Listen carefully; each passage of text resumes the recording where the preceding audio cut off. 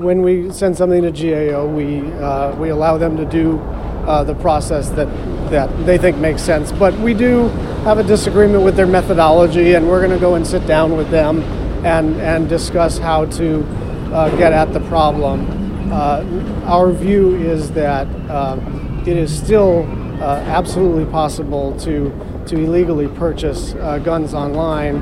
The way that the GAO analysts did it is they announced to the sellers, hey, I'd like to buy some guns illegally, and I think the sellers are wise enough to that to decline. So we did not agree with their methodology, but we'll continue to work on this issue.